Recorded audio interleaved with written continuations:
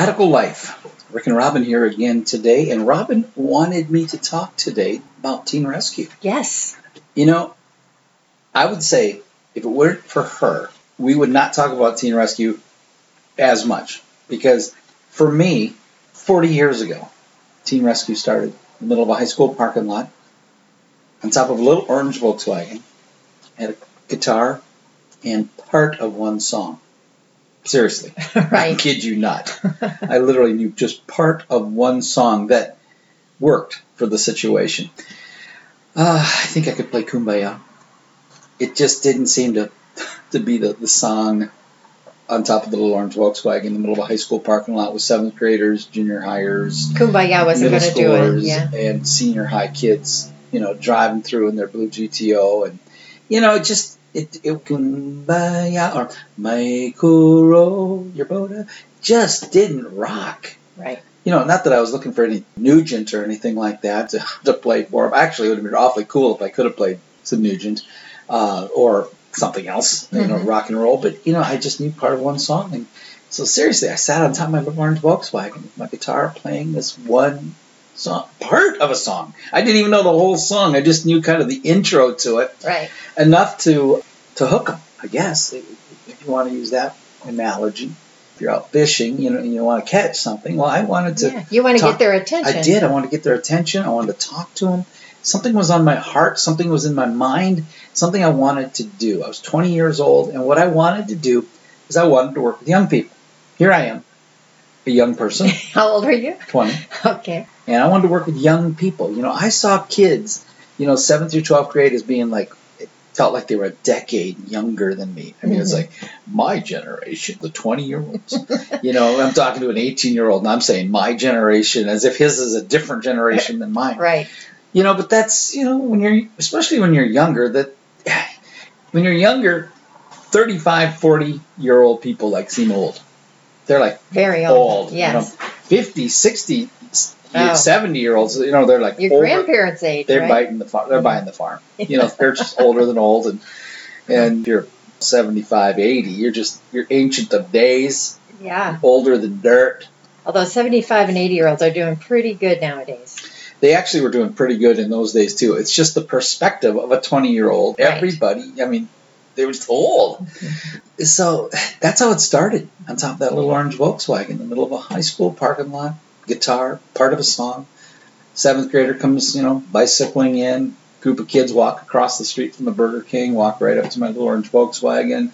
2 senior boys in a blue GTO come, peeling into the parking lot, screeching right up to my little orange Volkswagen. That's how I remember the night, because that was the 3 very distinct groups of kids that I talked to, throughout the evening. Now, since then, it has done something very exponential. It has grown. It grew, and I was eventually went from that parking lot to inside the school to eventually inside the classroom of that school, and then other schools heard about what I was doing, invited me to their school. I was in their classrooms. I was in their auditorium, gymnasium. I was, invited in to bring the guitar and the part of one song that I knew and just talk to the young people. All by yourself at this point. All by myself. Yeah. I was that first, those first schools that I did, it was me up there with my guitar and just doing the talk, just sharing my heart and letting them ask questions. That was a big part of the time that was spent, with them. Was after I'd talk a while. A lot of times I didn't even have to ask, do you have any questions? I didn't have to ask it.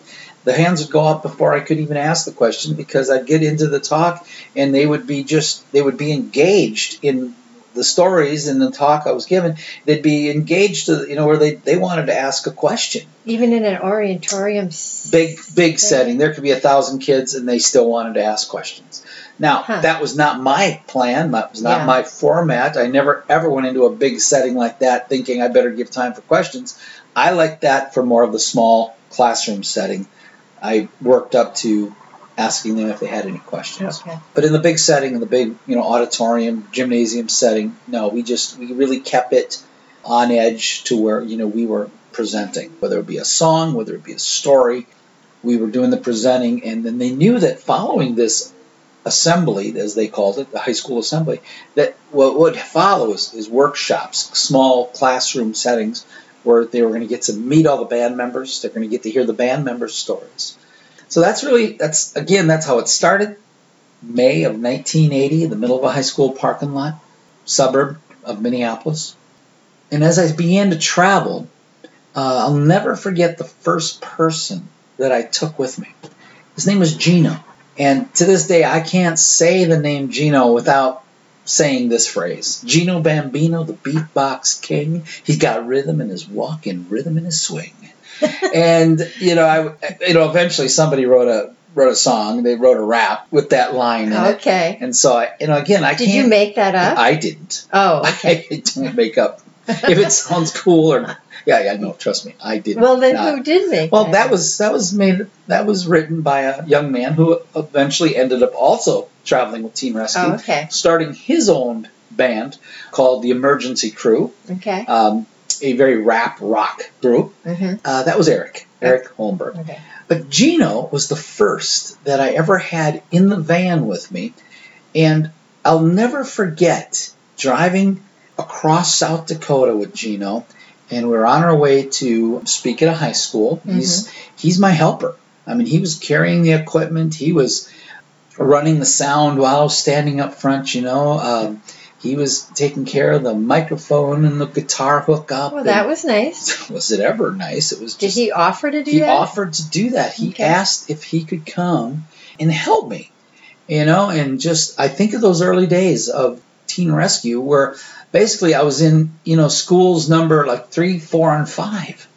Oh, all right. I remember going out doing school, number 1, all by myself. It was just me. Okay. And but when I got up to 3, 4, 5, 6, 7, 8, numbers of schools that I'd done, by this time Gino was with me. Okay. And he was a young man. He probably was, I would say he was 4 years, probably younger than me, 3, 4 years younger. All right. Of course, because I was probably 27 at that time. He felt like he was a decade younger than me. But again, as I look back on it, he probably 3, 4 years is all. He'd already graduated from college. From college. From okay. college. So he'd be 22 at least.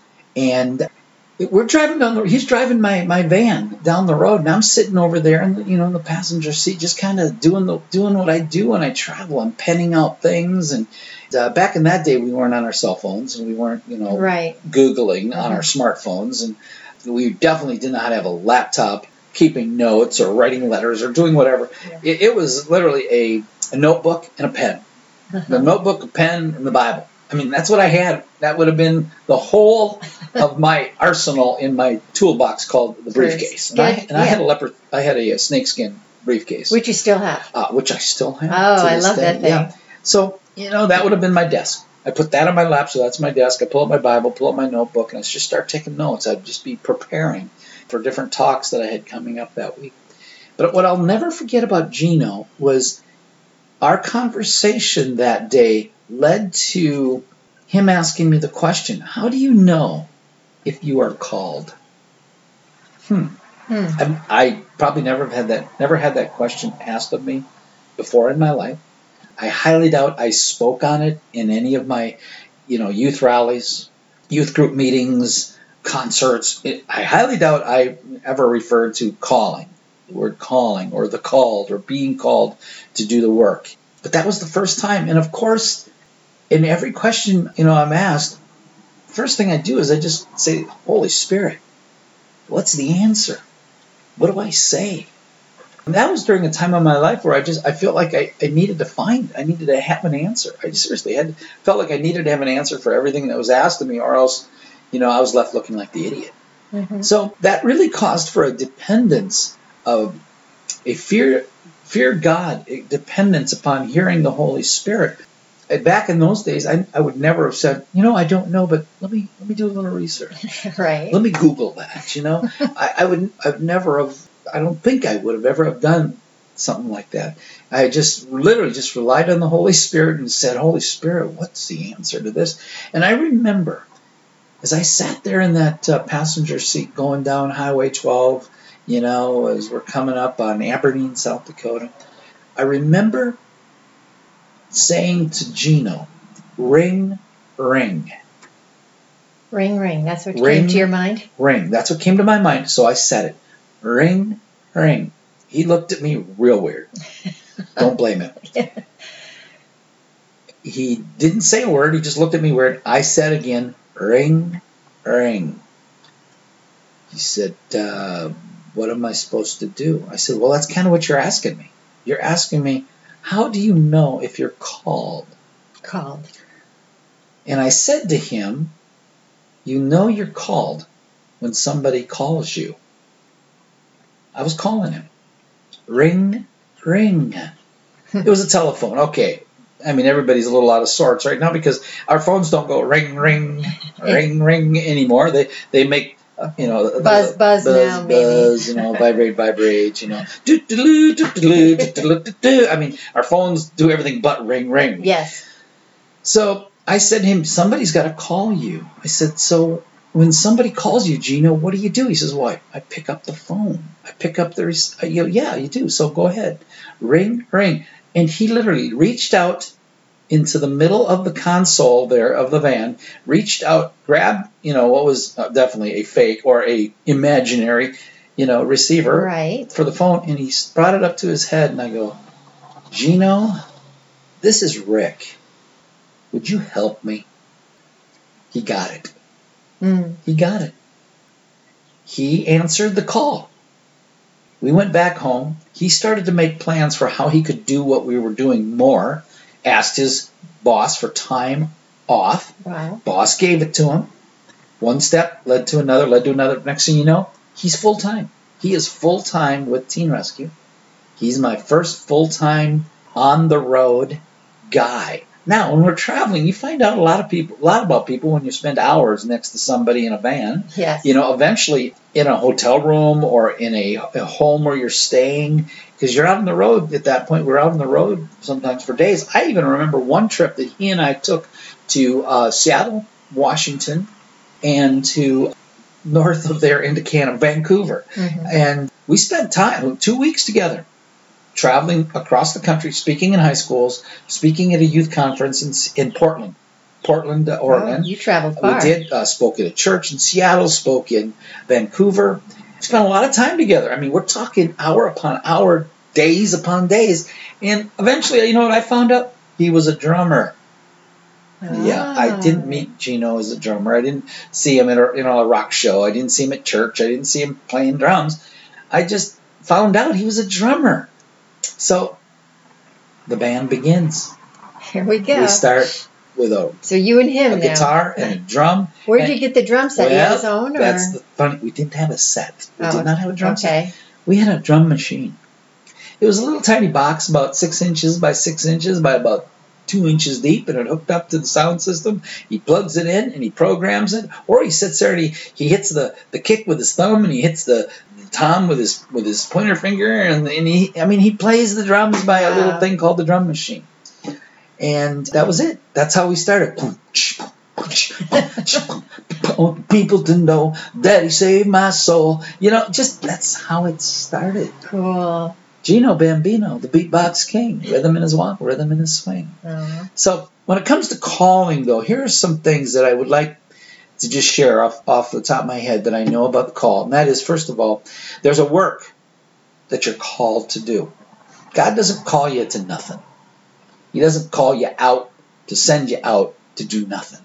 But first of all, there's a work for you to do. So if you're out there, you're listening, and you're wondering, what's this call thing all about? Well, first of all, realize there's a work. Mm-hmm. You're going to be working.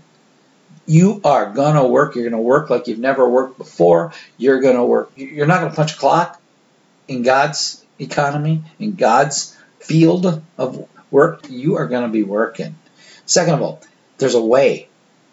Okay, first thing is there's a work. Right. Second of all, there's a way that he calls us to do the work. There's a way, specific way. In the Bible verse that comes to my mind when I think of the way that he calls us to work is Micah 6:8. He has shown you, O man, what is good and what the Lord requires of you. Do justly, love mercy, walk humbly. That is how we are to do the work. That is the way that we are to work. Yes. First of all, we got to work. Second of all, he's shown us the way to work. And thirdly, last of all, who is it that he has called to work for him? The Bible says in 2 Timothy 1:10, he is called the saved. Mm. And he has called the saved to a holy life. The word holy does not mean what most people think it means, and it does not at all mean for you to put on sackcloth and ashes. You can do it if you want. Go ahead, sackcloth and ashes it out. That's fine. There's a time, there's a place. But that's not how he's called you. He's called you to a holy life, which means separate. He has called you to separate. You're going to have to be separate or different. Radical. Mm-hmm. He's called you to a radical life. So, he's called you to a work. He's called you to a certain way to do that work. And he's called who? He is called the saved. If you're listening to me today and you're saved, you know that you are saved beyond the shadow of a doubt. I'm telling you right now, you're called. And you're called to a holy work, a separate work. He has saved us, the Bible says, called us to a holy life, not because of anything that we have done, but because of his own purpose and grace, it says in 2 Timothy. That leads to a radical life. You've just listened to Rick Moe talk about Teen Rescue. If you like what you heard, please share this podcast with your friends and family. We are on Facebook, Instagram, and Twitter, and we'd love to hear from you. The best way to reach us would be to give us a comment on Facebook or maybe send us an email at rickandrobinmoe@gmail.com. We'd love to hear any questions you'd like us to share on future Teen Rescue podcasts. You can also download all of our podcasts on Spotify. Just download the app for Spotify and search for Radical Life Support. Thank you so much for listening today, and we'll talk to you soon. Woo! Radical.